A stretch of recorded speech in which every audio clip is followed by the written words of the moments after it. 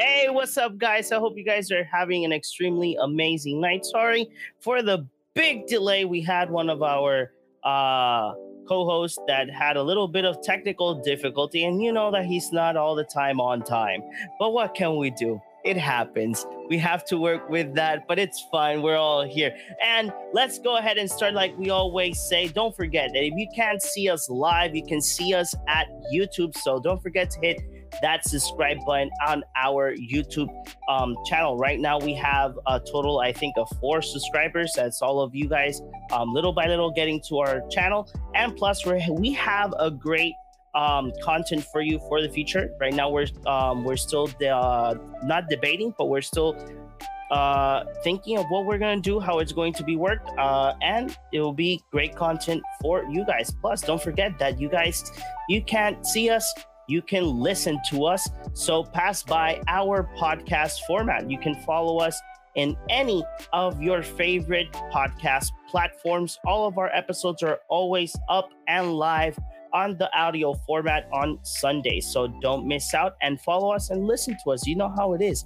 So let's go ahead and present all of our hosts of this amazing show. So here we go. From the West Side, our director, filmmaker, and probably starring in the next Doctor Strange film, Alejandro. Hey guys, and I will start in Doctor Strange. Promise you. I promise you. Plus, you know that this is a very multiverse show. And not only that, you know, Doctor Strange is right there on the alley. And we're going to have another person that's going to be appearing in the movie as well. Here you go with JP. I'm only appearing if I appear as Thor. Good job, all the abs, yeah. Okay. But do you want to be Fat Thor or Ab Thor? Thor. And okay. just Thor. Just Thor? Okay. And then, even though you will see him probably in the credit scenes of the movie of Doctor Strange, because he's always late, probably not going to make it to make his lines, we have Chris. Hey guys, I'm going to be up and down in those end credits. I'm gonna be in like the final like movie scene right after the credits roll. That's where I'm gonna be at. Yep. So okay guys, so let's go with our first topic of the night. Let me go ahead and put myself like this, put the first one, and I hope that this is the correct one. I keep forgetting. You're good. Let's see. Yes, there you go. D&D Diversity Troubles Loom from WotC. That we know that's Wizard of the Coast.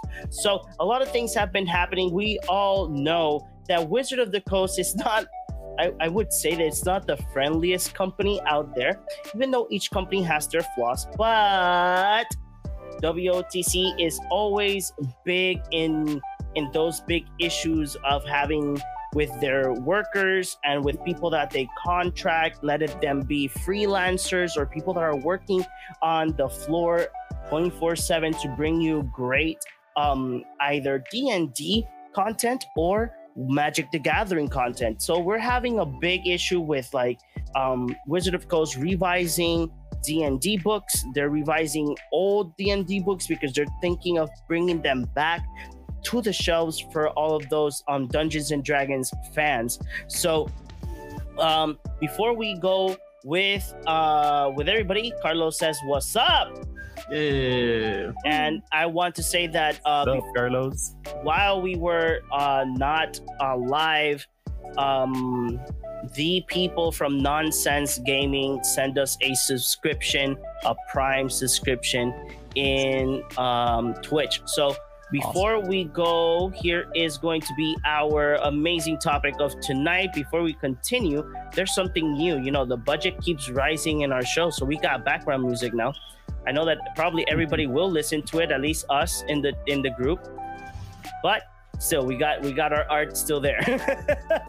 So, guys, let's go ahead and start this off the flick. So go ahead, Christopher, bring it to the house. What do you think about this? Give us the 411 on what you think and give us like more detailed information about this. I know that this was an article that you Mhm. sent us, and we all know that we love Wizard of the Coast, but we know that they have a lot of big flaws. So, Chris, tell us what you think about this.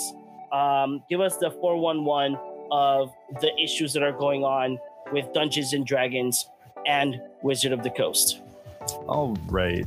So I guess when we use the word issues, it doesn't really describe what this article is talking about. Like we mentioned before, the name of the article is The Long Road Ahead, Dungeons and Diversity. This is an article by belloflostsouls.net, and they got some of their information from a Wired report. I think that it really just kind of like it has a really powerful like opening when it tells you, quoting directly from the article here, Dungeons and Dragons has spent the last 6 months pushing for more diversity and inclusivity in the game, but addressing the baggage of 40 years takes time, even more so when so much of the work of inclusivity feels like it's falling on the shoulders of its fans. All right.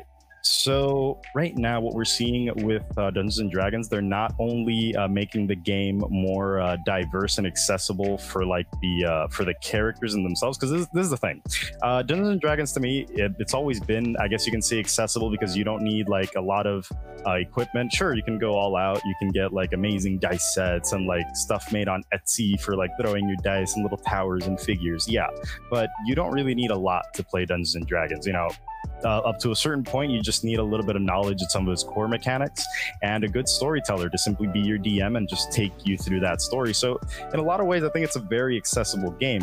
Now, when it comes to like the game's content in itself, it talks about that baggage of 40 years in the making. We have D&D starting back in like almost the 80s, and the races in D&D have always had certain distinctions, like just to get an example from the game, a lot of times, for example, orcs are usually seen as these like wild people, very aggressive all the time, and a lot of times when you play an orc character, usually their alignments tend to fall in between somewhere, especially when represented by the game itself and not by the players.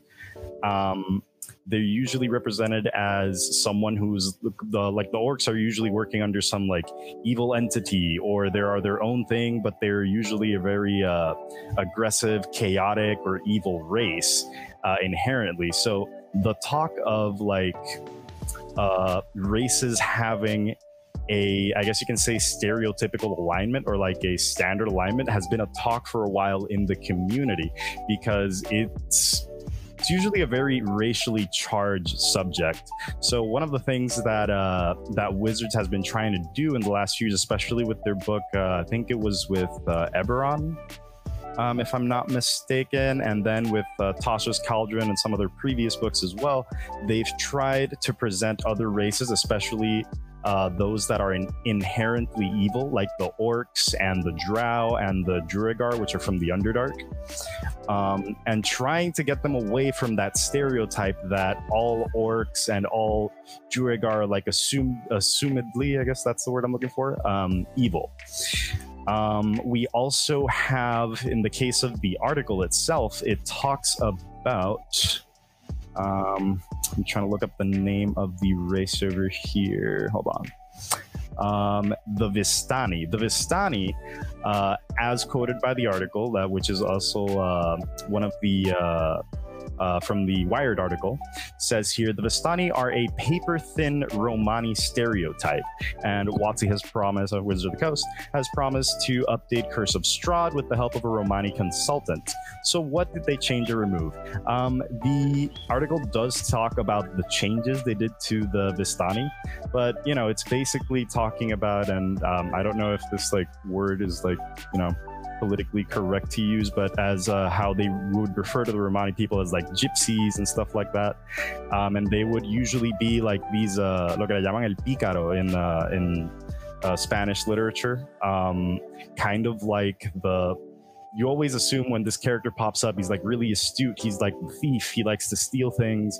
He just likes to make his world, make his way through the world just by outsmarting everybody. And sometimes that can have some it has had negative connotations as presenting these people as not necessarily evil, but just kind of backstabbing and treasonous, which is something that they've been trying to work with in the case of the Vistani, to just kind of remove that stereotype, since clearly the Vistani is making a reference to the Romani people. There's also another thing around here, but before I get into all the other stuff that the article talks about, one of the biggest things that really catches your eye when you read the Bell of Lost Souls article is that you have a figure of what seems to be a barbarian dwarf with a wheelchair, with like an adventurer's wheelchair basically. This has, like, to me, raised a few questions. You're like, oh, like, is it like a mechanical wheelchair that has like what is allowed the user to do? Is it magical? Does it like function on its own? Because you don't see the character like wheeling himself or anything, like having any contact with his arms with the wheelchair or anything. He's just ready for a fight. Like, he's got his axes out and stuff. And they even, in one of their most recent books, I can't remember the name right now, it's like 17, I know it's their new book, which has like 17 adventures. I think it's like supposed to be set in like a library. Like, there's 17 different stories which you kind of Candlekeep Mysteries. Yes, that's it. Candlekeep Mysteries. Thank you very much, JP. So, and they, if I'm not mistaken, from what I was reading in one of the articles, they brought up a wheelchair accessible dungeon, which to me was kind of exciting, because I like when not only does this make this like accessible to players who want to play a character that they can relate to a lot more, it also just adds a lot of creativity to it. And Dungeons and Dragons, it also makes sense. Dungeons usually are like giant buildings or underground, a lot of stone and pillars, and everything's built around. Do you really think they're just gonna carry that stone through the stairs? Why would they do that when you can push it through a ramp? But the thing is that, isn't this because the one thing that mentions in the article as well is that this character was created by a campaign from Matt Mercer's D&D session of Critical Role, and it's like it boosted to make that change in the D&D adventure. It might have been that too, but I've also seen like on Twitter, there was probably almost a year, maybe a year and a half ago, there was this one person that made a magical item that was the wheelchair, and they posted it on Twitter. And because that DM had a wheelchair bound player, and they wanted to play a wheelchair bound PC, so he made this magic item. It was very broken. Like, you could keep on adding stuff. You had all the tools.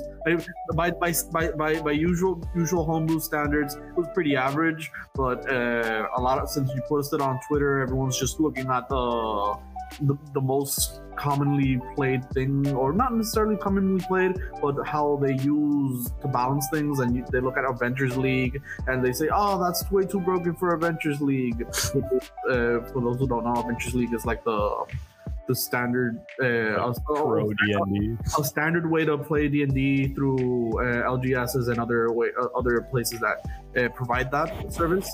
Okay, guys, before Chris continues to answer any type of question or anything, Carlos says that not much, almost done with my ships, and now watching you guys upgrading my setup slowly, but almost there to give an amazing streaming experience. Then not only that, we got Shane Garrett. He says, do you think party cards will see an increase in play? Perhaps cards like Tajuru's Paragon, or do you think that the creature types will be everywhere? Dragons, demons, dwarves, anything possible. Excited. Shane, we will definitely address that very soon, because that just so happens to be the other topic that we're going to talk about.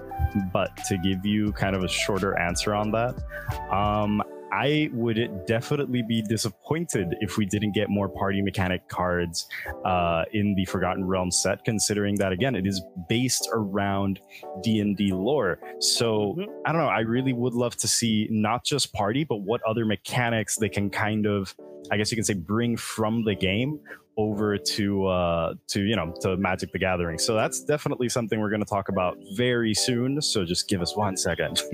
Let me continue before I forget. So the wheelchair that she posted it on Twitter, and everything was all about helping this player have everything that she wanted in her character, and everyone was like, I say everyone, but that's a hyperbole. A lot of people were actually really, really mad at her, or like, oh, that's broken, and it sparked some outrage, and not from the part from Wizards of the Coast, if that makes sense. Like, it was just the fans being angry. So a lot of these diversity problems also include the fan base. That is very true. There's also like a huge element of community in with Dungeons and Dragons, so that's why you kind of have another questions from the article. Not questions. The article doesn't really ask the question. It more like makes a statement. Does the burden of making D&D more accessible, of making it more inclusive and diverse, fall on the shoulders of the players or Wizards of the Coast? I do want to see what opinions you guys have on that. We'll start from the bottom up with JP and Alejandro, and then we'll take John's statement on that. I feel like as part of the players depending on the player, it all depends on the players, mostly because a lot of these things are just naturally included. Like when we play D&D, we homebrew a lot of stuff, and you can play whatever feels comfortable. So we already do that. So it's so whether the responsibility is on us, I don't feel like it, because Wizards of the Coast can just make it a bit more official, and they did in Tasha's, but it's kind of like just a small paragraph that says, "Oh yeah, you can just homebrew it. Just homebrew it out," and that also sparked some backlash. I see. I feel like it's squarely. I mean, Wizards can do what they want, but I'm gonna get a little crazy here. Oof. It'll never be enough. It's not gonna be enough because you need to address so many different aspects that it'll never be enough, and they'll never be able to address every single critique the fans have. So the best bet is always to have just a base, which they have. It's been 40 years in the running, so they have a base. And players can just do whatever the hell they want with the game. That's what they've been doing again for 40 years. Sure, there's like there's a lot of players who probably play a very like pure experience, hence why the need to have all these things addressed. But I feel like they Wizards does some things and it's not enough, and there's other stuff being addressed beyond the whole thing of like going back and fixing some of the previous books, because they're also addressing some of the content creators that have worked with Wizards to try to improve some of the stuff, and their experiences haven't been good at all. So since Wizards isn't going to do it, and I feel like even if they got more diverse people to handle this, it's just so many different aspects. Like, for example, in all of this article, no one's addressed like Latino characters. I don't care. But I'm just saying, like, where's the Latino characters? Not being addressed. They're not even mentioned at all. Like, they're talking about Romanians, they're talking about people in wheelchairs. They're not talking about trans folk, by the way. They do say folk, which is smart because then you make it more gender neutral, but it's not being like strategically addressed either. And again, it's just one of those things where the company's making fixes because they know it's 2020 and they have to. But I feel like it'll never be enough. And it might be because of the fans demanding very specific things, which, like they could go ahead and make a character in a wheelchair. That's perfect. But then they have to make a character who's blind, and they have to make a character who's missing like a limb, and then they have to and they can do all these things, but it's just it's like a minutia, so specific, all these things that they would have to start addressing. And these things take time. Wizards of the Coast pre-plans everything so far back Like they do it for Magic. Magic takes like when you see a set, that set was designed and tested and printed and all that like a year or year and a half ago.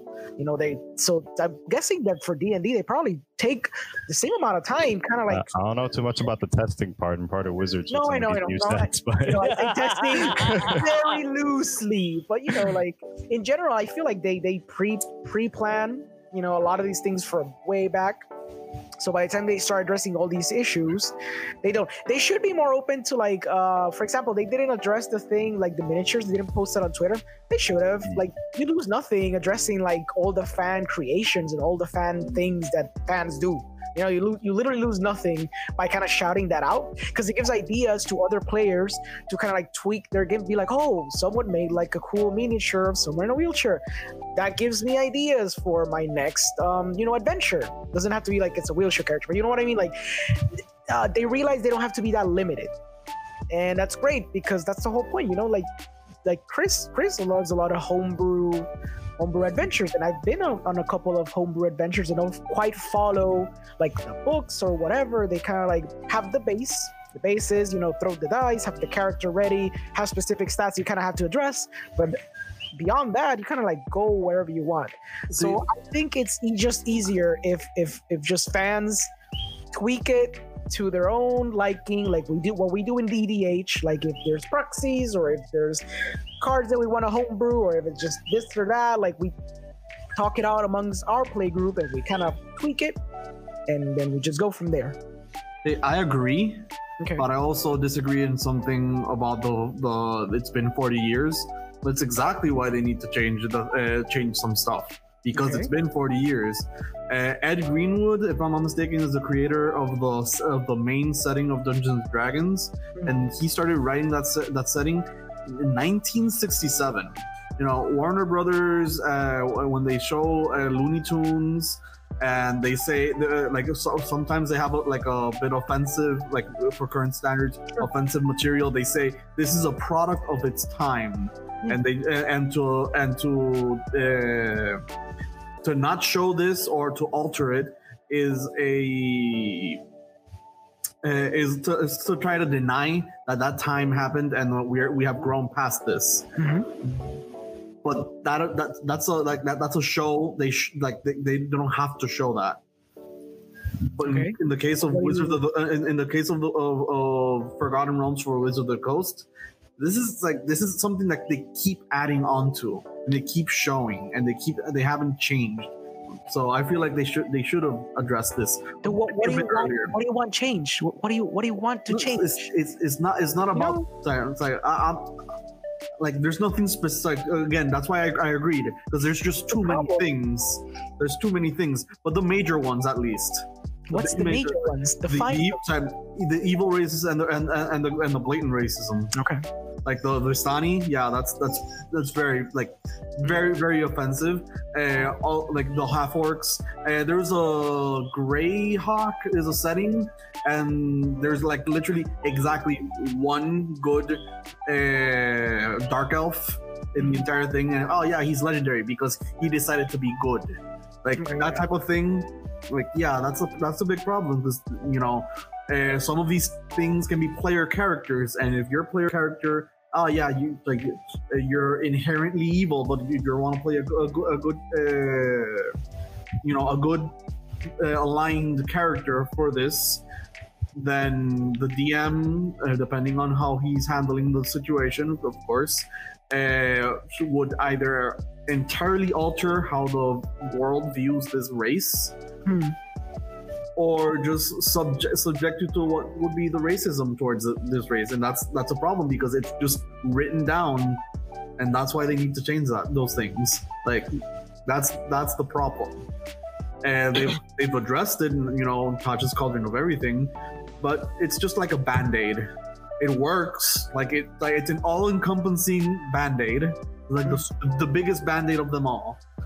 So that's why it works. Tapanzang cielo with a band-aid.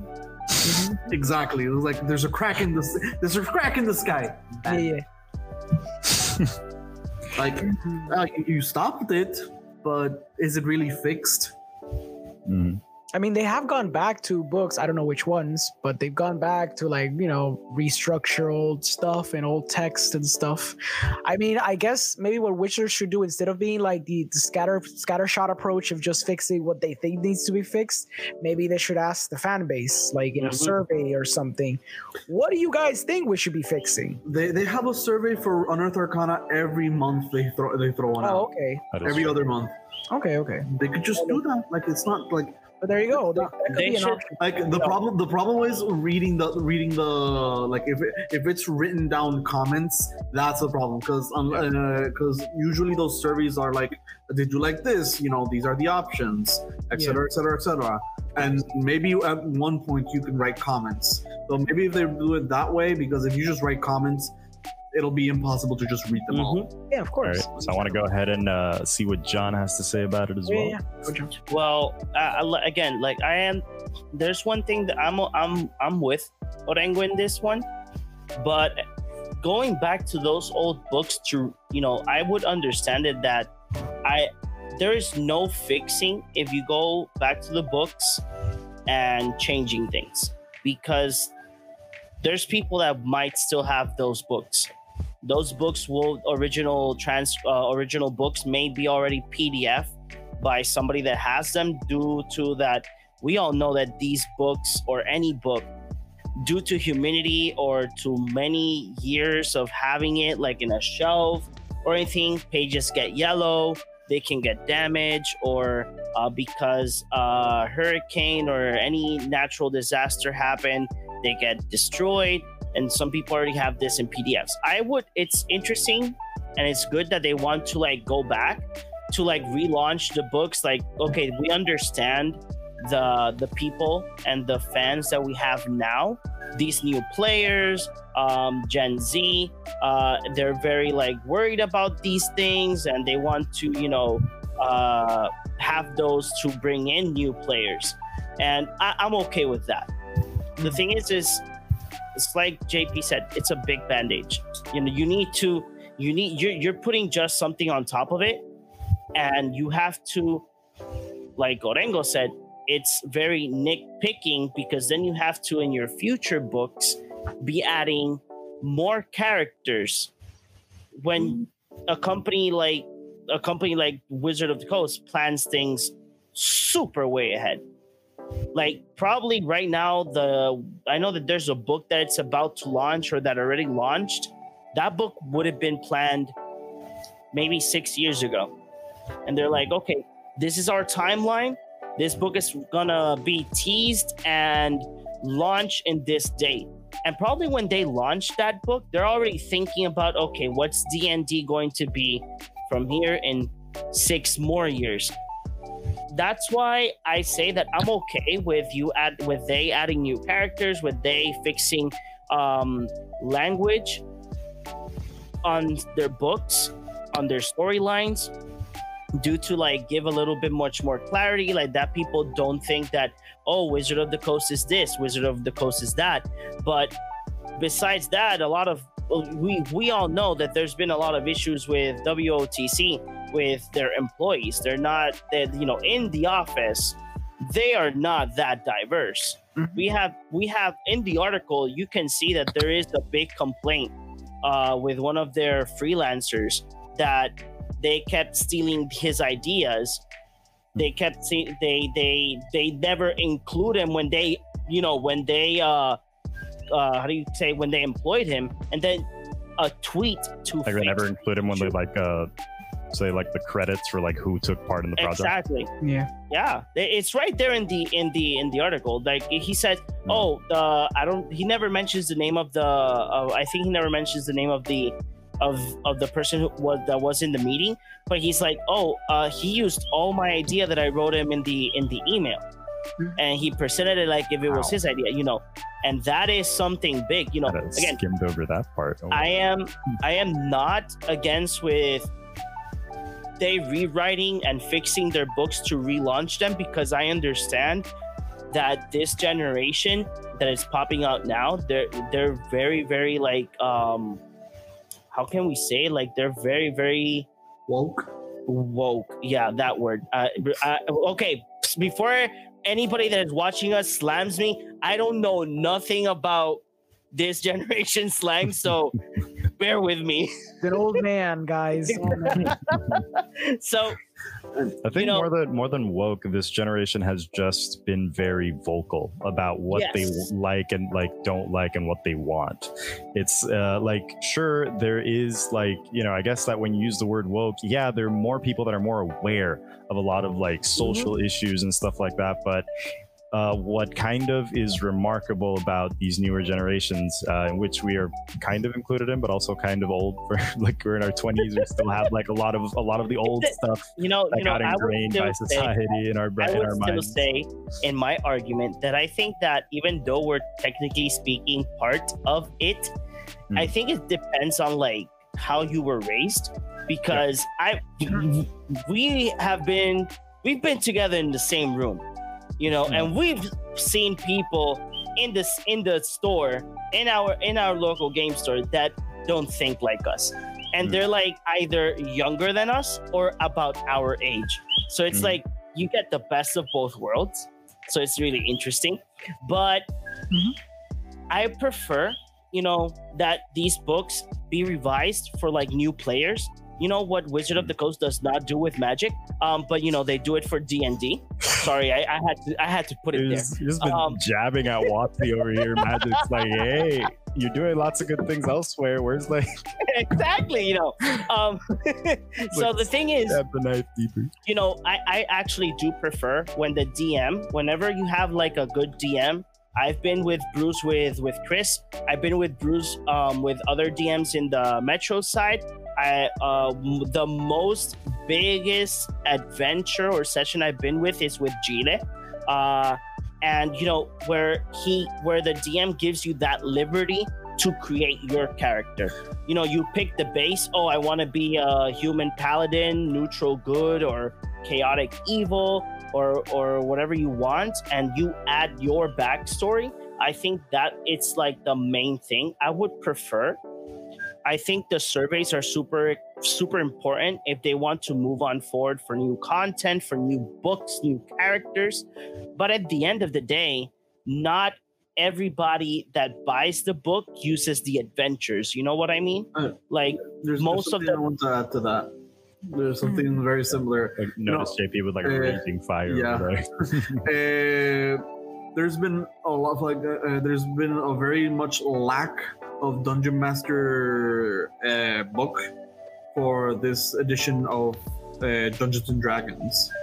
Instead of revising everything, they could just, something that people have been asking for is another Dungeon Master book. Another that would be nice. It's like a book that helps the Dungeon Master. Like I have the Player's Handbook, the Dungeon Master Guide, and I have like a setting and Tasha's Cauldron. So Tasha's Cauldron is pretty new, but the Dungeon Master's Guide is helpful, but it's still missing a lot of stuff.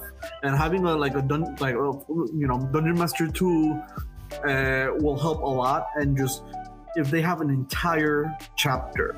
There's an entire chapter dedicated to, look, these are all the publications everything we've publicized in Dungeons and Dragons, 5th edition specifically. And these are the things we believe that should be addressed. Like the change for the Vistani, they don't have to do it like and the Curse of Strahd just keep on re-releasing. If they just add it to the Dungeon Master's Guide, because generally speaking, the Dungeon Master is the one who's going to be playing these characters. You're going to be exposing these characters. If the Dungeon Master has this information, he can properly adjust accordingly. And totally agree. So, like again, you know what good product would be nice for like not for new players, for already DMs that already have like of experience. They should make there's the Player's Handbook, there's the Dungeons Master Handbook, there's the Monster Guide, and then you have all these stories and the adventures, right? So they should put those 3 books like in a big collector edition book. Yeah, a pendium of all of that together, and make and contract your most baddest, amazing artists that you have, and make a big nice cover, or just make it those classic style like 50s, 60s books with like hand stitching or whatever, and be like, here you go, guys, for like, you know, that's going to be Wizard of the Coast, so for like $200, you get this monstrous book. And again, if Wizard of the Coast, if you guys do this, you have to give all of us at least 5%. There's You know, the starter kits bring the Dungeon Masters, like a Dungeon Master's Guide, a Player's Handbook, and the Monster Manual. yeah, but they're not like really detailed though. They're like, but they like also condensed versions. but at least they have special editions of them. Also, when they come out, they have the alternate art. yeah, but imagine it, JP, imagine it. You have like a 50s style. Let's call it a Dungeon Master's Pendium. Compendium. Compendium. Or how do you call it? No, wait. Let's call it much more better. That's Dungeons Masters Omnibus. And then you put like an art from John Avon or Mark Tedden on the front. And then like in the back, a big ass lore talking about like the Dungeon Master. And then on the side, those little creases and those little designs. I got you covered. We just need Bob Ross painting a planes. That's all we need. Hey, before we continue, we got Auriel Voltari Rodriguez says leather bound. See? Oh yeah. See? Something nice like that. Something like that. Like, yeah. And you know that MSRP will be like $200. Oh yeah. I mean, I do really love the idea. The only thing that just kind of like stabs at me a little bit is that, you know, I feel like I know it's the price. I know it's not necessarily directly to do with the pricing, because I would be totally okay with seeing like a premium product like that. But at the same time, I feel like one of the really cool things about Dungeons & Dragons books, it's even though they are sitting at like sometimes anywhere in between a $40 to $60 price range, it's also a price range that makes it really easy to like get around, you know? Like it's really accessible.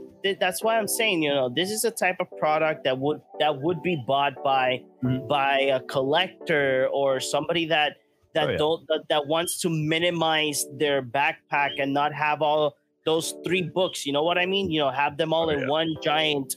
I remember carrying all 5 of my books. You want to smack somebody with it at some point. You know, that's what I'm saying. It will be a great premium product. Going back to the topic, I'm okay with it. Again, Wizard of the Coast, they need to change a couple of things. I think in the company wise, you know, they should be aware of all the things that these players want. They should make surveys for Magic the Gathering as well, like that they can care about us. But yeah, we're fine. They care about Commander, so we're good. So you know, I'm okay with it. I'm really great that they are noticing that these big or small miniature companies are making more miniatures that they can grab ideas or make collaborations. Because one of the things that got me a little bit mad was when they released some like corporate copyright, John. How dare? No. I said collaborations, ideas. If they go the extra mile on stealing stuff, they can leave that to the lawyers. But you know, so what I mean is that one of the things that got me really, really mad was when the first D&D Magic the Gathering book came out. The miniatures, the miniatures were not, you know, they were not accessible in the way that they were like booster packs. You couldn't buy a Luxodon in primer and paint it yourself. You know, you had to buy a Luxodon Smiter that's already painted, and it does not look like your character at all. That got me mad. No, I wanted my own pretty elephant in his paladin suit, kicking some butt, you know. But hey, Wizards, come on. Really? We have a question. Wait. Right.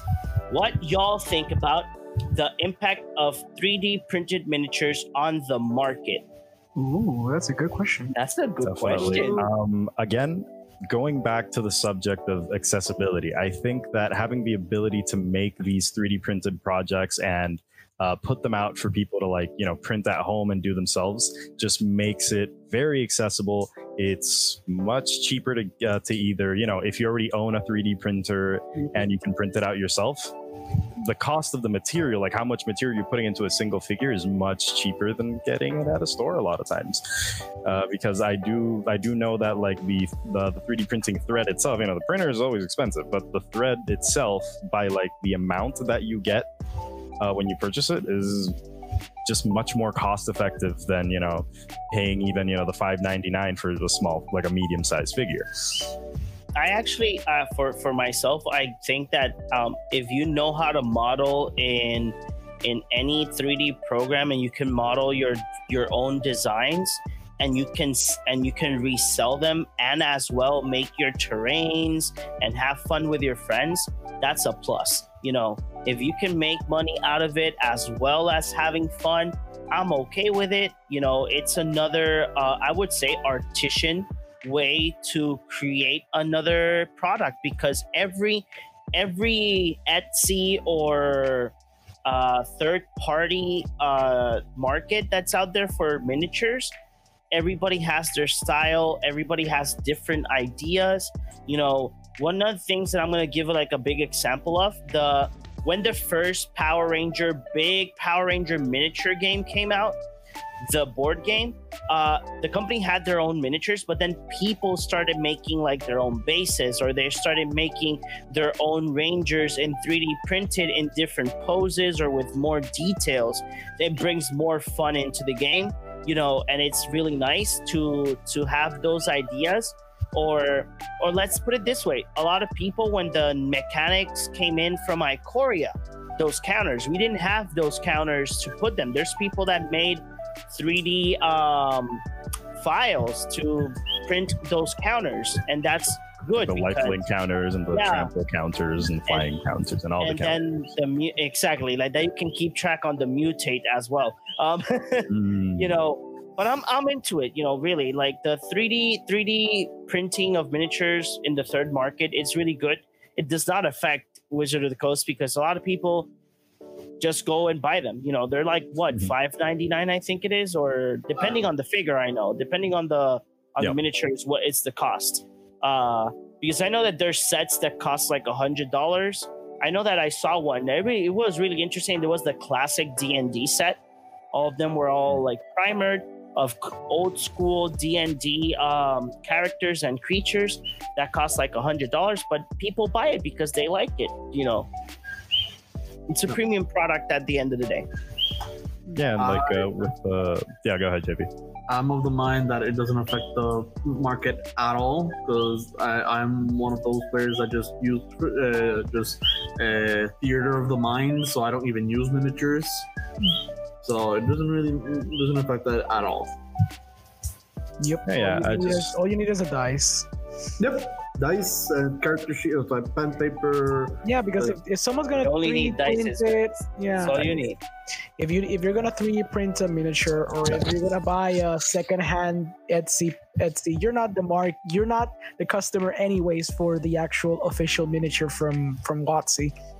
And those things fly off the shelf anyway, so there's it's never a problem. Like exactly, even during the pandemic, I've seen like in a lot of stores, these things literally just fly off the shelf. Like sometimes I'm like, hey, you guys got new miniatures at the store? I'm gonna head down there in a few, and by the time I get there, like they've cleaned out like half the shelf. Yeah, exactly. I'm really impressed that even though during the pandemic, D&D and other board games were still accessible in the 3D format. And programs bursted out of nowhere, like to have that access for people to play with their friends on virtual. So like us, like we play Commander virtually, and it's obviously it's not the same experience because we're not together throwing jokes, but still, we're throwing jokes, we're having fun. Can't look at Orengo's face to see when he's bluffing. Exactly. Yeah, that's the best part, actually. No one and then whenever you see Orengo putting Urza and saying, hey, look, I have this card that you guys can't tap anything. And then you just want to kick his ass because, there's nothing else you can do. But I'm protected in my home, so you can't touch me. And Christopher, we don't have to see his face to know how to bluff, like if he's bluffing. I just play my threat, he'll counter it, and then you guys have your put our turn. threats out there. Yeah, just put down my Mirari's Wake and watch everybody suffer. Oh, fuck, disgusting. Oh, come on. Getting back to that, to talking about those miniatures though. Again, it just goes all the way back to the same thing that we've been talking about today, and it's like the topic of diversity. I really do think that 3D like printed miniatures, especially because of how you can customize it and design it yourself if you have the tools, or you can get someone to design them as well. Really just let you do a lot more in like how you feel you want to be represented, because even though when I started playing D&D, I was always, just like JP, theater of the mind, but I really do like, sometimes there's just some players at the table which aren't as imaginative as others, and that representation helps to really get them into the game, Mm-hmm. And then, for example, I had a player of mine, he had I think they're called, the race is called Turtle. Basically just imagine Master Oogway. It's kind of like a big turtle and then his was like, turtle. Yeah.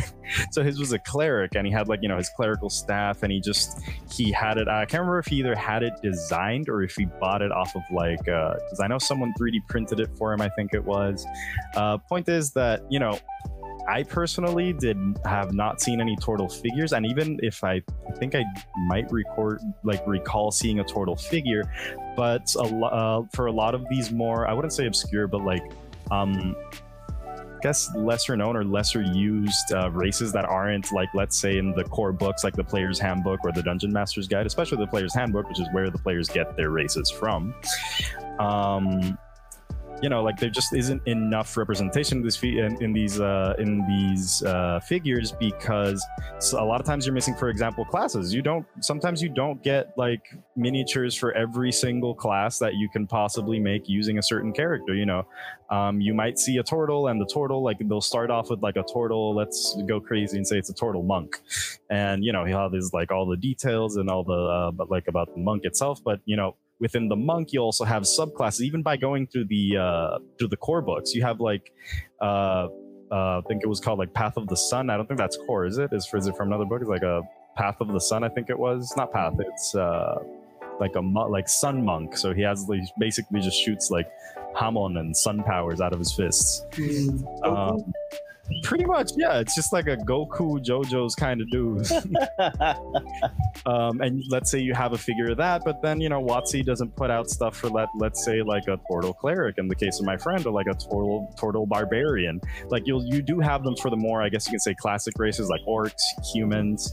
I've seen some Tabaxi figures, but I haven't seen a lot of Tabaxi as other classes as well. So again, I just think it adds a lot to that visual representation, and how just people want to be able to let's say you have that wheelchair character. Going back to the article, Wizards of the Coast has never put out a wheelchair character, and that responsibility doesn't have to fall completely on Wizards of the Coast, which is one of the other points I wanted to make here about should the players have that weight on their shoulders entirely, or if Wizards should either take that burden in itself, or if they should simply share in it and be part of the community. I think that one of the good things that Wizards can really do, and that they've kind of started to do with this whole wheelchair thing, especially specifically, is you can actually see them taking feedback from the community. And honestly, even though I wouldn't say that Wizards has been horrible at it, but it isn't all that common to see Wizards take such direct feedback from the community. Sometimes the Magic community is over here going nuts, and Wizards is working on their other project on another side, which is understandable considering that, again, Wizards being a company has to plan all their stuff really ahead of time. And getting back to whether that responsibility falls on the players or not, I guess it really depends on your type of DM and the type of people you like playing with in your community. Because while I don't think that the responsibility should entirely fall on the players, and that Wizards should take a more proactive role in the community, I do also think that there's people that have excuse me, certain styles of DMing. So you'll have someone, excuse me, damn. You'll have someone that's more of a rules lawyer, and they'll just go with like everything that's printed. Like, you want to use something in my campaign, it's got to be on paper, it's got to be in the books, it's got to be on the player's handbook, it's got to be on the Tasha's Cauldron or the Eberron, and that's okay. I do like playing that way with certain people, but there are some times where I just want to think out the box. I want to get stuff from Unearthed Arcana. I want to homebrew my own stuff. I want to, like, in one of my past D&D adventures, I was a plant. I was basically a cactuar, but just not from the desert. I was just like a different little, like, kind of like pine-looking plant.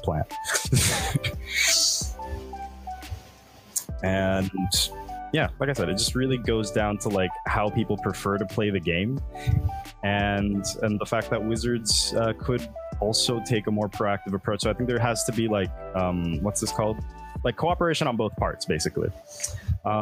Speaking on the reprints and the like the errata, basically, that Wizards has been trying to like work through on their books.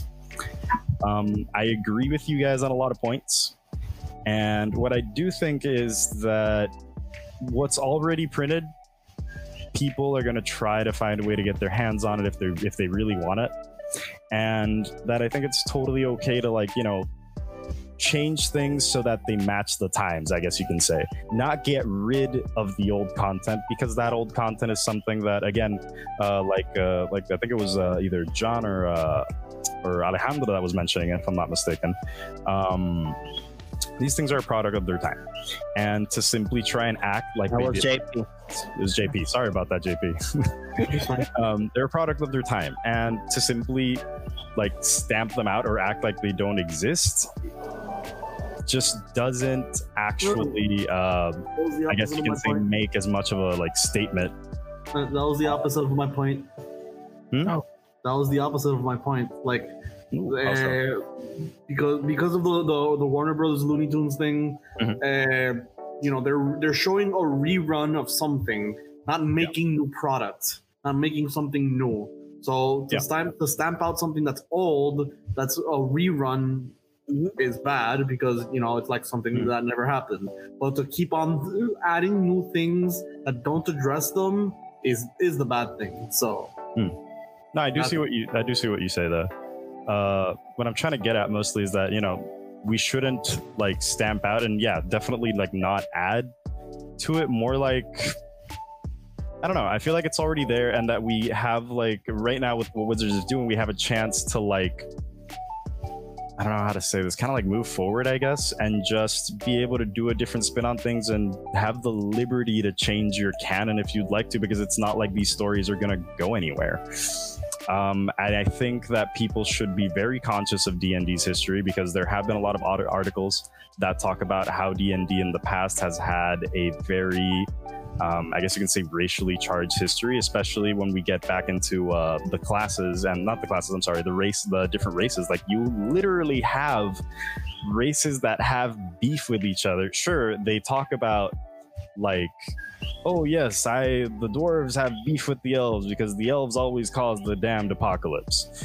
But at the same time, like, it's also a good chance to talk about, like, using these settings, these old settings, and giving them a new twist, not necessarily from part of Wizards of the Coast, but from part of the players, the DMs, giving them kind of like a new twist, or doing some changes in it to address some real world problems in your fictional setting is really interesting, because part of D&D, to me personally, isn't just what's written and what's like what the lore is, but also how, like, all of the social and well, pretty much all the social implications that all of these that these themes and that these changes to the races have.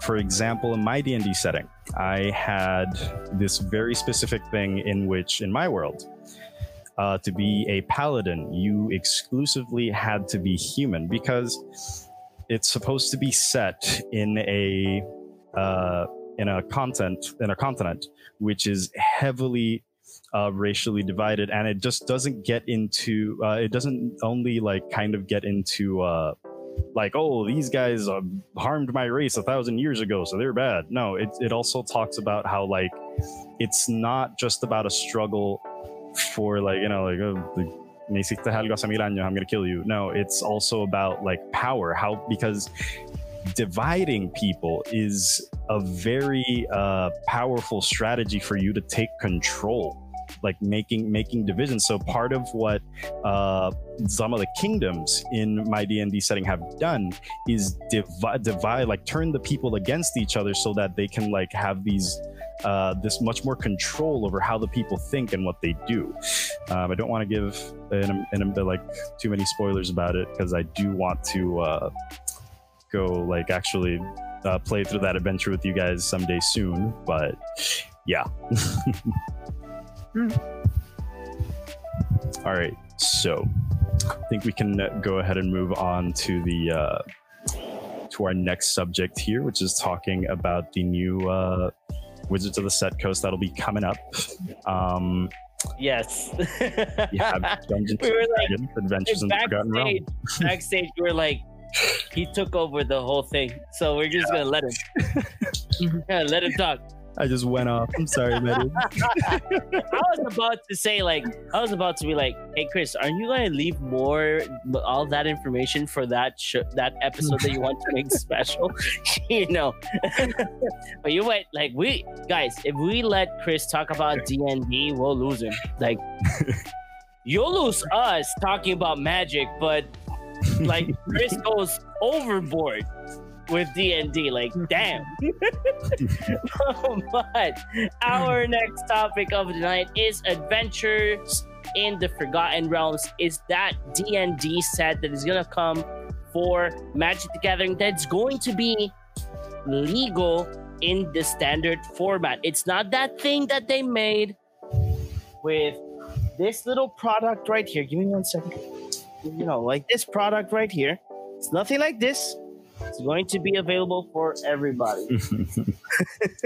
So accessibility, John. Exactly. So we really don't know that much of what's going to happen here, but I think we should focus on this question right here. There's thanks to Shane Garrett that he asked us when we were talking about Dungeons and Dragons and the whole diversity thing. So his question, let's repeat it again for everybody that's joining in. Do you think party cards will see an increase in play? Perhaps cards like Tajuru's Paragon, or do you think the creature types will be everywhere? Dragons, demons, dwarves, anything possible. He's super excited about this set. So what do you guys think about this? This set? Enough, so y'all go first. Because, I've talked enough, so y'all go first. So let's go with Orengo. What do you think about this? I know this is going to be another book as well. If I'm not mistaken, they're gonna make this D&D book as well while the set is out. What do you think, Orengo? What do you expect? What do you speculate that we're going to see in this Adventures in the Forgotten Realms set for Magic the Gathering? First of all, I think it's super weird that we're having a set that's from like something different. Like it was cute when it was Godzilla and it was cards that were just different versions of the same card, and it wasn't cute when they did it with like The Walking Dead. It's just bizarre to me having a standard legal set that is about D&D. It's so bizarre to me, and it's just, I know it's the same company.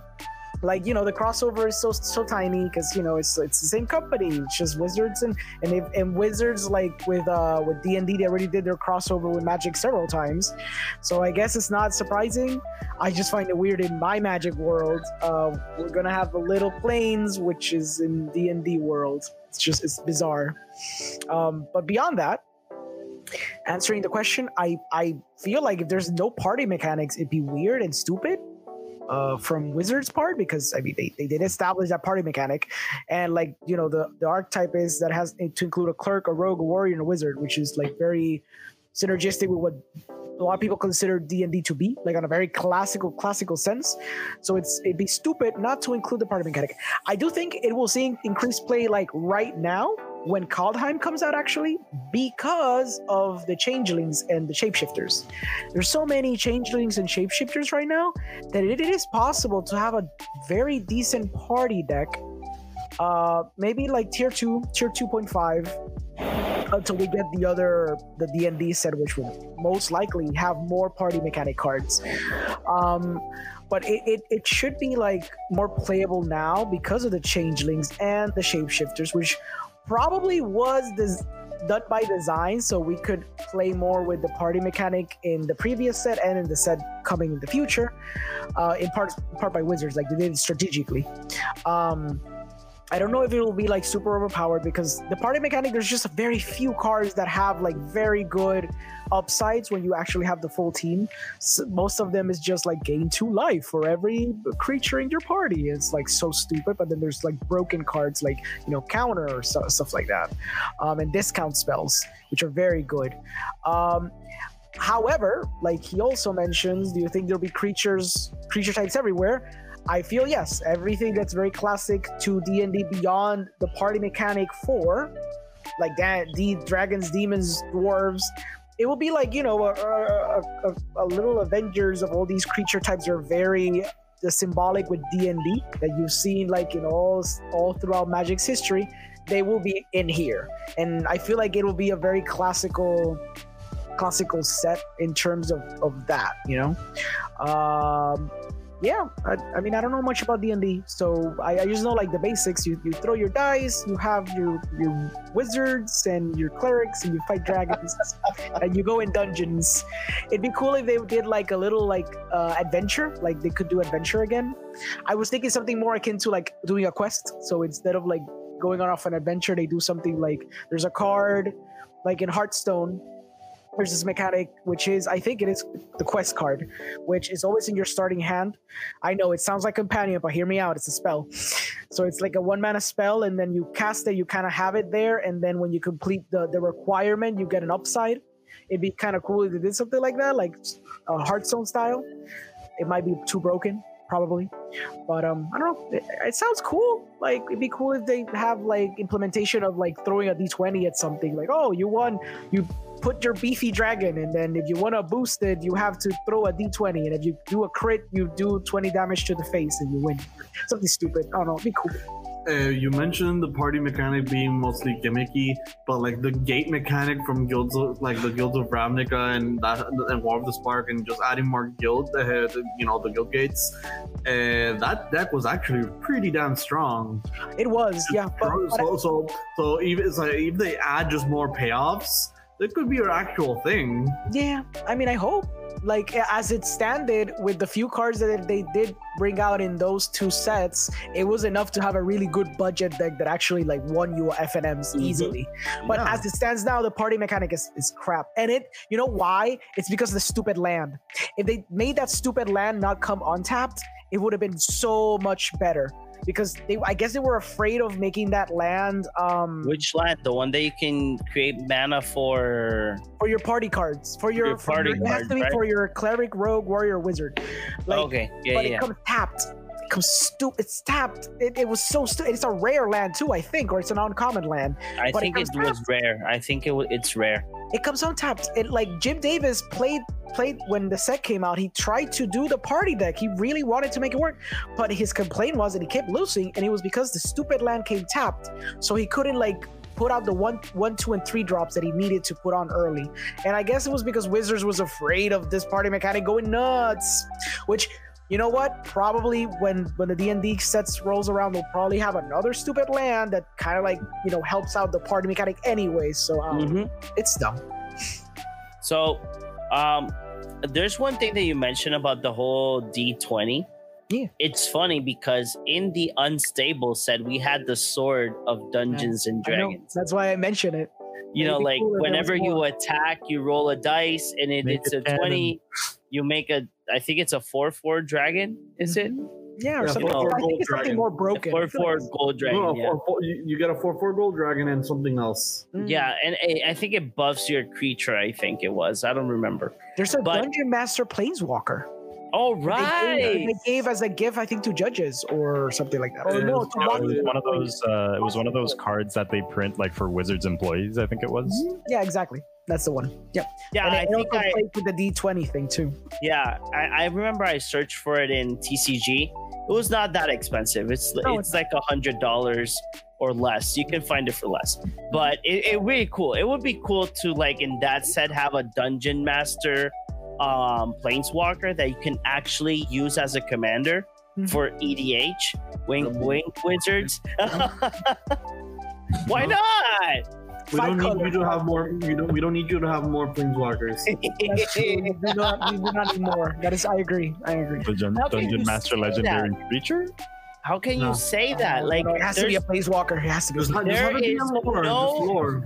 there is no Kaldheim cards that I can add for my Golos command. Come on. Aw, Just tragedy. 3, maybe 5, maybe 7 you saw Yeah. that you liked. So JP, what do you think about this? What are your expectations? What do you think it's coming, or what mechanics? What do you expect about this new D&D set? So I just expect. I really do expect the classic and very like key monsters. Like I'm just thinking if a beholder, like there's the horror like subtype for creatures. Just a beholder, maybe a mind flayer. But always gonna have to have dragons. Just those would be really cool. Like mindful, it's like vampires can also be there. There's just so many creature types that can just be very diverse. I'm just thinking about the specific like legendaries or possible legendaries. Like key characters throughout the entire Forgotten Realms history. I'm thinking also like they have like so many gods. I don't think they're gonna add more gods because generally speaking, gods in the Forgotten Realms are more detached than sometimes you might think they are, because it just depends on the DM and there's only like so much lore about them. Like they're very significant, but I don't think they're just gonna add all gods because there's just too many. And even if they add a few, which ones are they gonna add? Not all of them are as relevant as as others. So We need Maglubiet, the Goblin God. no. If anything, we're probably gonna get he's the God of Light. Forgot his name. He's like probably like the most important one. But anyways, I really do hope the party mechanic comes back. I mentioned this in one of our previous podcasts when we were talking about this and future sets. And like I mentioned with Alejandro, maybe this party mechanic becomes actually pretty good for a decent budget deck where you have 2 times like the amount of cards, and maybe combining them to just yield a good deck. It'd be fun to watch. I probably won't play it because I don't really play standard, but it'd also be fun to play in limited. I would really play that. Yeah, that could be really nice. So yeah. I see this set as a set that you can have a lot of fun for drafting. I draft a lot in Arena just because it's like my favorite format in Arena. Just building those janky decks and win. But I think this set is going to be super interesting. Like I'm really up for it. The mechanics, I would love to see the party mechanic come back. Any type of like sub mechanic like adventure would be cool. But like Orengo said, like something different with a different name, like let's call it Quest or something that it's entitled or in that rhythm of D&D. It would be super nice. Isn't this replacing the core set, right? You mentioned that it's basically replacing. There's not going to be a 2021 core set, or like the 2022 core set, technically. Yeah, so it's just going to be this one. So maybe there's no new mechanics, just returning ones. Probably, yeah. That could So also that makes a bit more sense in that case. Like, Yeah, you're gonna return Party Adventure and all the evergreen words like haste, trample, all other stuff. I see this little change of not having core sets again. And we all that the issue was when 2021 came out, so many reprints, so many versions, prices tanked. You could get an Ugin for like $20 now. I still need one. You still need one? cheapo, man. So cheap. Like I remember when I went to pick up my cord set 2021 pre-releases. The LGS stores had already still that thing that you buy a pre-release, you get 2 booster packs. So I opened both of my kits in the store. I got 2 pre-release Skrylands because luck, but the 2021 box that was available to pick booster packs, I pulled an Ugin, and I'm like, nice. GG. That box, nothing else is worth it in there. Yep, literally. But I'm really excited. But you know how I see this? You know that in Yu-Gi-Oh and in Pokemon, they make like sets just for to boost either some standard decks that already in the top, and they like give them boost, or they make this sets like right now in Yu-Gi-Oh. There is this new box that costs like $15. That's called I think it's Legendary of the Blue Eyes, something like that. So it boosts like the Blue Eyes White Dragon meta deck or whatever. So I see these sets, instead of coming like core sets, these sets are coming into boost decks that are already in the meta. And sadly, I'm going to mention that I hope this set brings a lot for white. Yeah, because white right now is.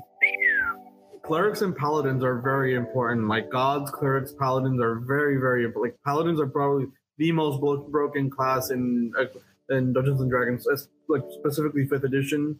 I'm not too sure about other because I know in 2nd edition clerics are probably the strongest because they have broken abilities really early on.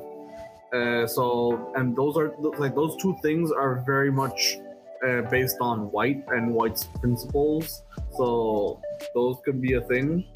So yeah, but also you mentioned that Forgotten Realms will boost established decks. Well, that may be true. Do you really think WotC knows what decks or what combination of cards will be meta, considering their current streak of bans? Because if they hadn't banned anything, Oko would still be there. Once upon a time. Yeah, but the thing is that I mention it. You know why I mention it? Because Star City Games, they always have this versus, not the commander versus. They have the versus of the decks that they build with the new cards for standard. And some of those decks that they build, they do make it to those meta decks. Yeah. And that's why I mention it.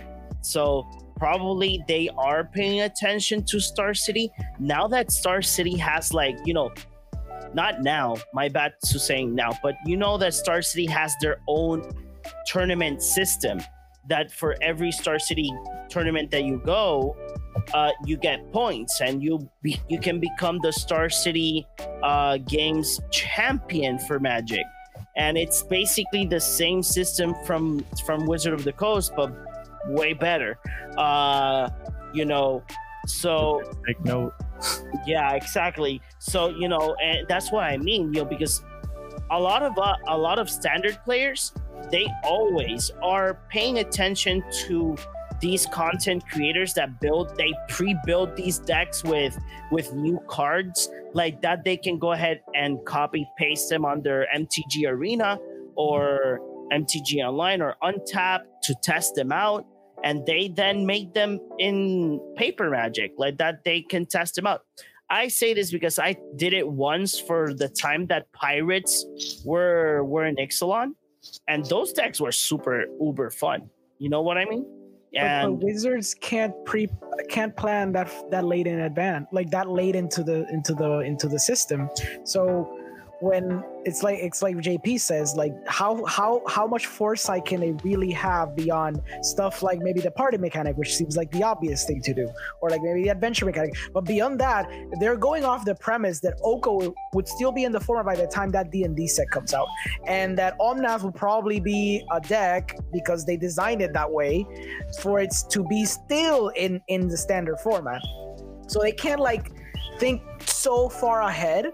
And if they I'm not gonna say that they're thinking far ahead. I'm just saying, like, you know, based on what other companies do for their games, for their card games, you know, like having these subsets to like boost decks or anything. I just mean it like in a way like to boost colors, because right now in Kaldheim, there's this stupid red card that gives you mana whenever you cast something. Yeah. You cast a 1/1, mana. You shock a thing, mana. Then let's say that you want to lightning bolt another thing, mana. And then you create a loop. Oh, you have infinite mana now. Exactly. Yeah.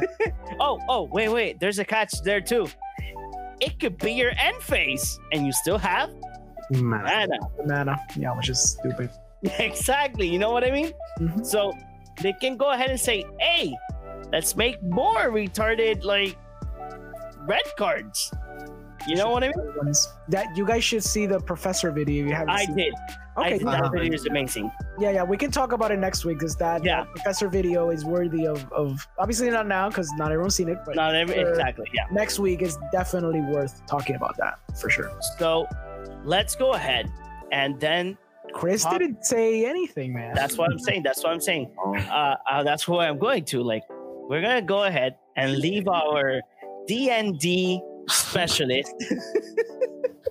but remember, Chris, we're talking about magic now. I know. We're talking about magic here. All right. So, but Chris, what do you think? What do you think about this set? Are you excited? I will wait. Why am I asking that question? I know you're excited. Are you excited though? Are you? Oh hell yeah! Okay. No, so go ahead and give your taste of knowledge to our people. All right. So.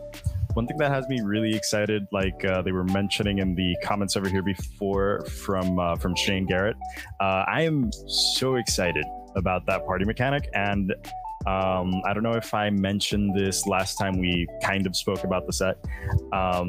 I think this is a great chance for not only Wizards to come back to the party mechanic, since like you guys mentioned, this basically substitutes the core set, but just kind of reinforce the mechanics that we've had with the past sets, because you have new mechanics from Theros. You had it's not Unearth, I forgot the name of it right now, but basically, you know, you take it like from the graveyard and put it onto the battlefield. You know, the mechanic that the Giants had, like Udo, I forget the name. Does anyone remember the name of that mechanic? Was which one? The one that got introduced with Theros. Shoot. Constellation. Escape. There we go. Oh, okay. Escape. So, Constellation's old. Yeah, Constellation's old. Yeah, he said Theros, so I'm like going way back. Oh yeah. No, but with that new mechanic being inserted, I don't necessarily, specifically with that one, I feel like in a certain context, it quote unquote only works in Theros, quote unquote, because I can still see how it can work in for example, a set like D&D. You have like bringing in gods into it, like a god that escapes from like something, or like a character that escapes death, etc., which could definitely work. But more like, you know, let's say with the party mechanic, D&D is like, you know, every time you're going to go on a D&D adventure, isn't there a card in Kaldheim that says that whenever you play a card that has not been played in your hand, something happens? You draw a card. Yeah. I think so. I'm not 100% sure on that. It's an Azorius bird. Yeah. Yes. Oh yeah, Orengo's favorite blue bird. Yeah. Oh wait, you said from the Kaldheim set? Yeah. From Calder Oh, my bad. No, I was thinking of Theros still. My mind was still in Theros. No, it's cool. Yeah, that bird. Oh, that bird. Yeah, so I don't specifically think that they're going to, or maybe that they even should bring back the escape mechanic. But with example here, using the party mechanic as like the main example, considering that D&D is like about making a party and using that party to like triumph. So that's what you're looking for here, just making your winning party strategy. Yeah. I cannot see myself. We have here D&D Adventures in the Forgotten Realms. It's gonna be. Yeah, I'm just giving the people the topic, dude. The context of what we're talking about. That is very true. Yeah, but again, since it is substituting the core set, I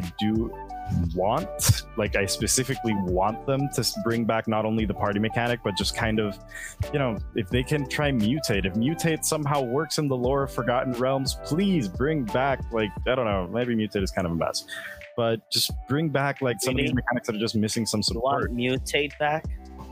Yeah, that's the core mechanic, right? Really? I'm saying that right? Mutate. Yeah. Why? Gross. I like it. See, look at Orengo. He's like, no. And when you mentioned the escape mechanic, I almost had a stroke.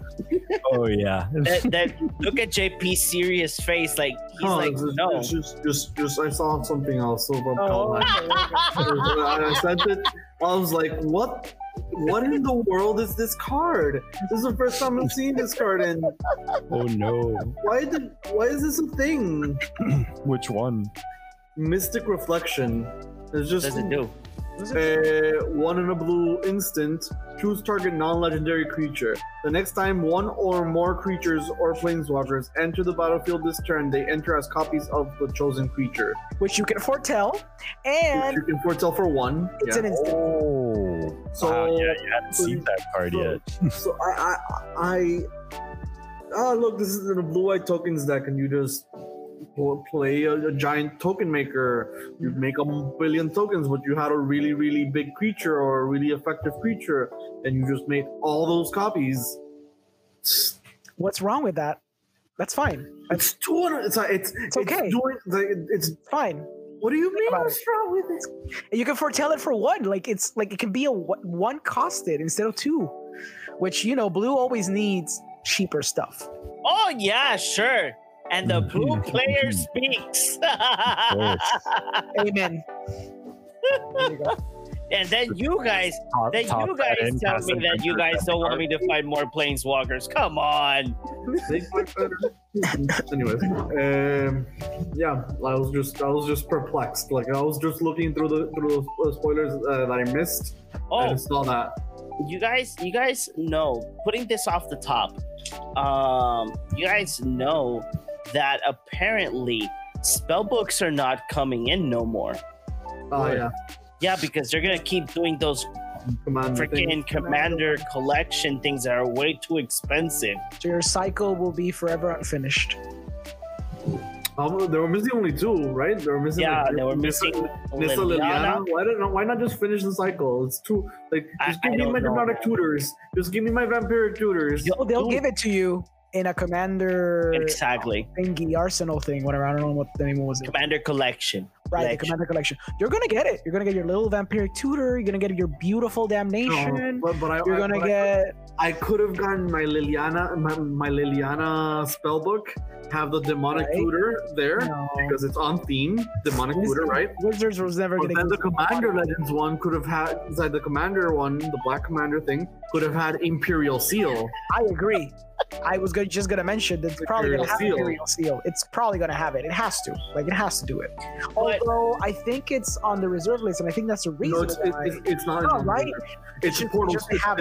Portals, 3 Kingdoms. It's just really, really rare. Yeah. They should reprint it in that set specifically. It's just a worse vampiric tutor. Yeah, I know. So it doesn't affect vampiric tutor would be better, but just reprint. Why not have both? Why not have 3 tutors, 4 tutors, 10 tutors?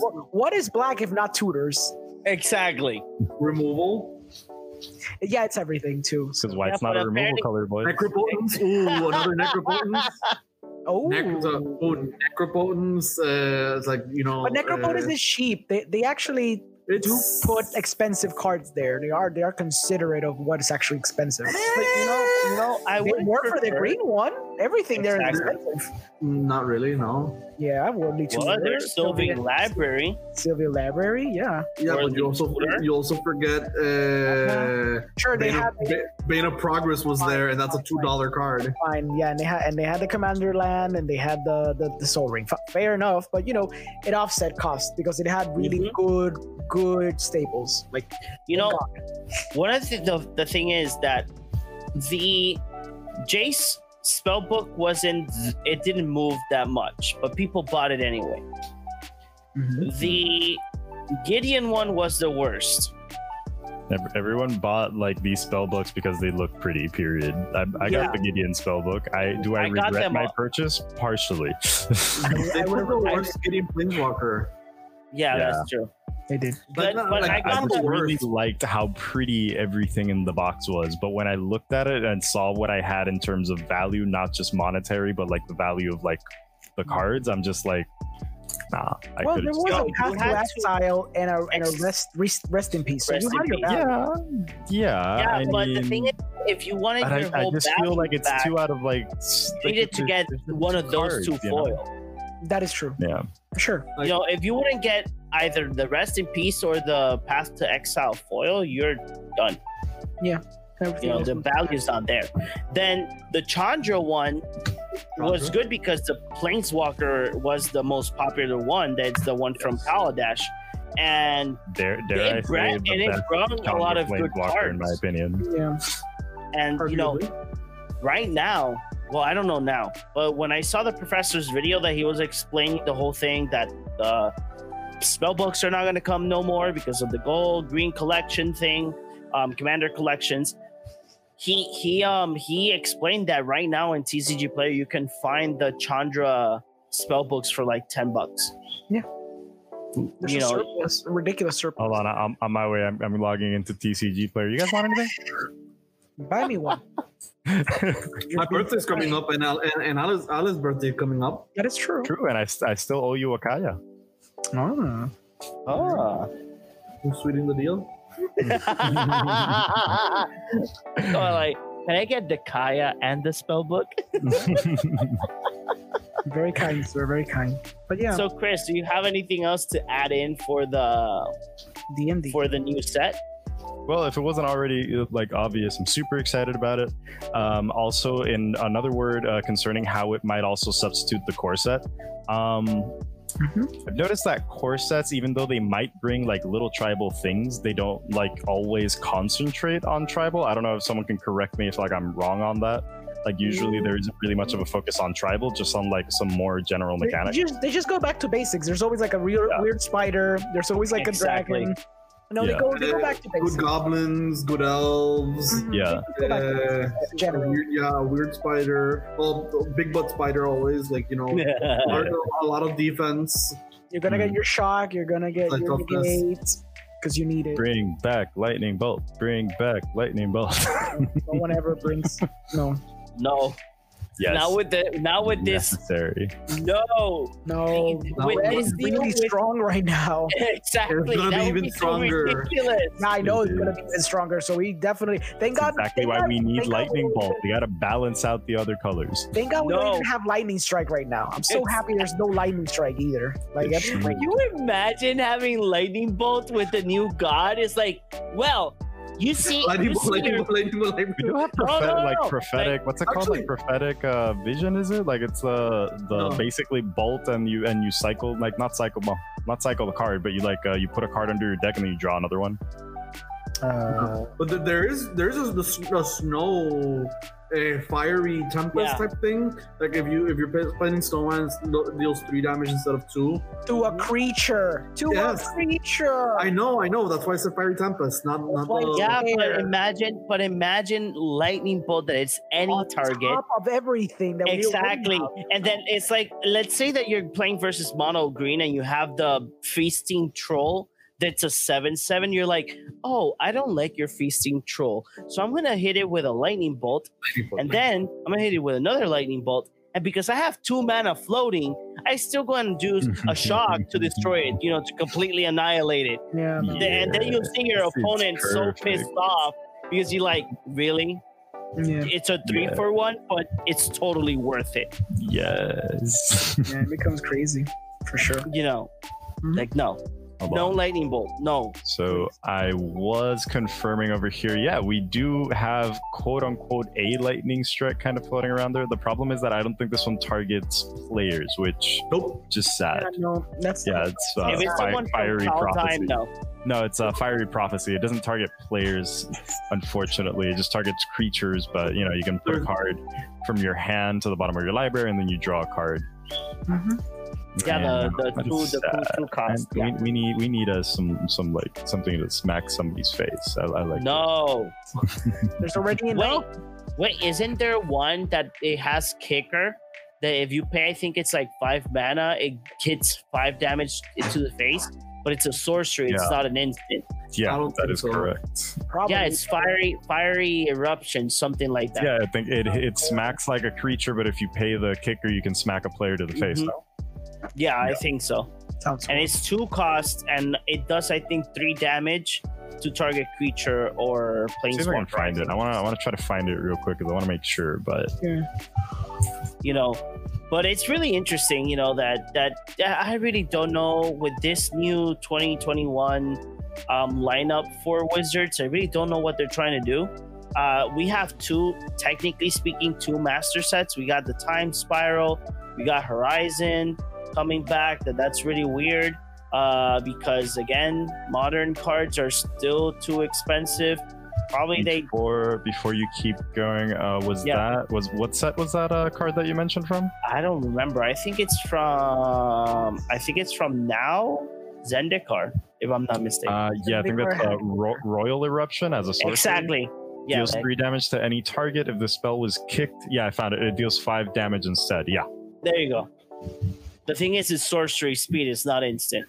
Yeah, no, and that mana cost too. Let me see the mana cost again. Hold on. I think it costs 2. Yeah, it's an additional 5. It's 7 to deal 5 damage to someone's face. No. Exactly. Like it's kind of situational. I think that it's like this card. You're red deck and you got someone at 5 life. They're kind of tapped, and you can just be like, okay, well, I got some extra mana on me. I guess. Also have Exodia when you're at it. I mean. Yeah, but remember this card in. Oh, dang it! I forgot the set. The one that brought that wizard, the wizard lightning. Was it Dominaria? Wizard's lightning was broken because it was a lightning bolt. Yeah. But in that set, there was this card that was there was a pay 3, and you would deal, I think it was 5 damage to a creature. Planeswalker. Guys, fire, guys. It was Giants.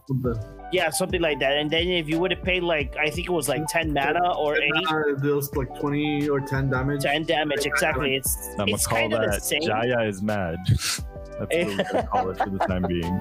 So that card was really good. It's like a last resort. Like if you have a lot of mana or you're mana flooded, it's like I pay all of this, hit you for 10, you lose. But that's not gonna happen. But going to what I was saying. So we have the Time Spiral, we have Modern Horizons. Again, I still don't know why they're bringing back Modern Horizon. The last product was really good. A lot of broken cards. There you go. That's the card. Fight with Fire. Yeah, and I used it a couple times in Standard. Nice. Yeah, me too. But there's this thing that we can talk about in another podcast, that this issue with Modern being expensive, even though there's a lot of reprints, the cards still maintain their prices, except Ugin. Ugin is for $20. But you can't still build a very good budget Modern deck, and a lot of people are still kind of I guess annoyed because of that. So we can talk about that in another day. So to be clear, let's make it official tonight. So next Saturday's podcast, we're talking about the Professor's video. No. Yes, please. I'd be down unless we find something more interesting. But the Professor video is very interesting. It is a little. The Professor is interesting in a whole. Oh yeah, it's spicy. It's a spicy got topic. Some spicy content for us to talk about. Yeah. So So, guys, thank you for joining us. So, before we I start saying goodbyes and closing in the podcast. So, Chris, where can people find you? Well, like I've always been saying, I have been trying to pump out some content for Twitch. Still got to do a few changes. I'm actually doing some changes here. Got a new CPU, so we're gonna get that in there. But so soon, I will start putting out some content on Twitch at Crisscross13. And you can find me, sometimes you can find me on Facebook, and you can find me, here in the Cardboard Cave podcast. How about you, JP? Where can they find you? You can find me here in the Cardboard Cave podcast, and you can find us in any audio format and on YouTube. You can also find us on our Facebook channel at Cardboard Cave MTG Podcast. Nice. JP, do you have something to tell the people what you're cooking up for them? Oh yes, I have a bit more detailed in-depth guide for Cube. I'm going to try to make between 5 to maybe 6-part series on just making a cube. And I'm just gonna make a cube. Maybe just call it the Cardboard Cave Cube, the Cardboard Cube. I don't know, but it's in the works. Okay, nice. So, Orengo, where can they find you? Well, you can find me here at the Cardboard Cave Podcast. You can find me at the Movie Guy Podcast. But most important, you can just Google me. Google my name. I make movies. Alejandro Orengo. Go Google it right now. I don't know who's here, but Google it now. Google my name. I swear, you're gonna see my face everywhere in the Googles. So Google me. Okay, guys. So yes, that's all of our hosts of this amazing podcast. This podcast will be available tomorrow in the audio format. If you guys want to go ahead and listen it to, while you're driving or when you're going to go to the gym and you want to listen to great content, you can go ahead and listen to us in any audio format. Plus, guys, I got to tell you guys, if you guys want your custom made cups or tumblers or whatever I can call this, I've been calling it a Yeti, even though it's not a Yeti.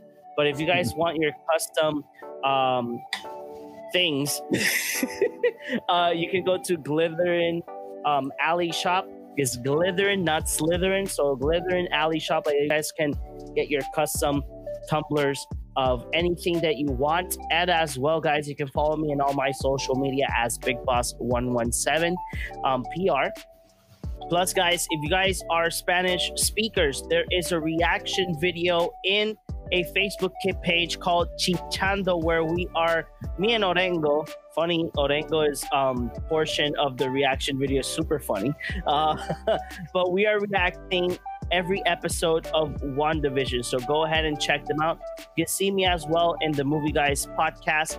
And nothing, guys, we will see you in our next podcast on Saturday at same hour as always at 9:30. And you know what we're going to be talking about? We will be posting our topic on Monday or Tuesday. And one more thing that I didn't do tonight is our main phase is that we are actually close to our fan cast. We're only missing Orengo's fan cast for the Magic the Gathering. For the Magic the Gathering showdown that we have between us. We're going to be posting all of our fan cast in Facebook, and you guys choose your favorite one. And just in case for you guys to know, there's one thing. We are right now at 220 something followers. When we get to our 250 goal, okay, I don't remember where I posted the cards though. Dang it. This was not planned. Found them. So when we get to 250, we have 4 War of the Sparks sealed Planeswalker stained glass cards for 4 lucky Cardboard Cave fans. So if you guys, when we reach 250, we're going to go ahead and randomize all of your likes and choose 4 lucky winners.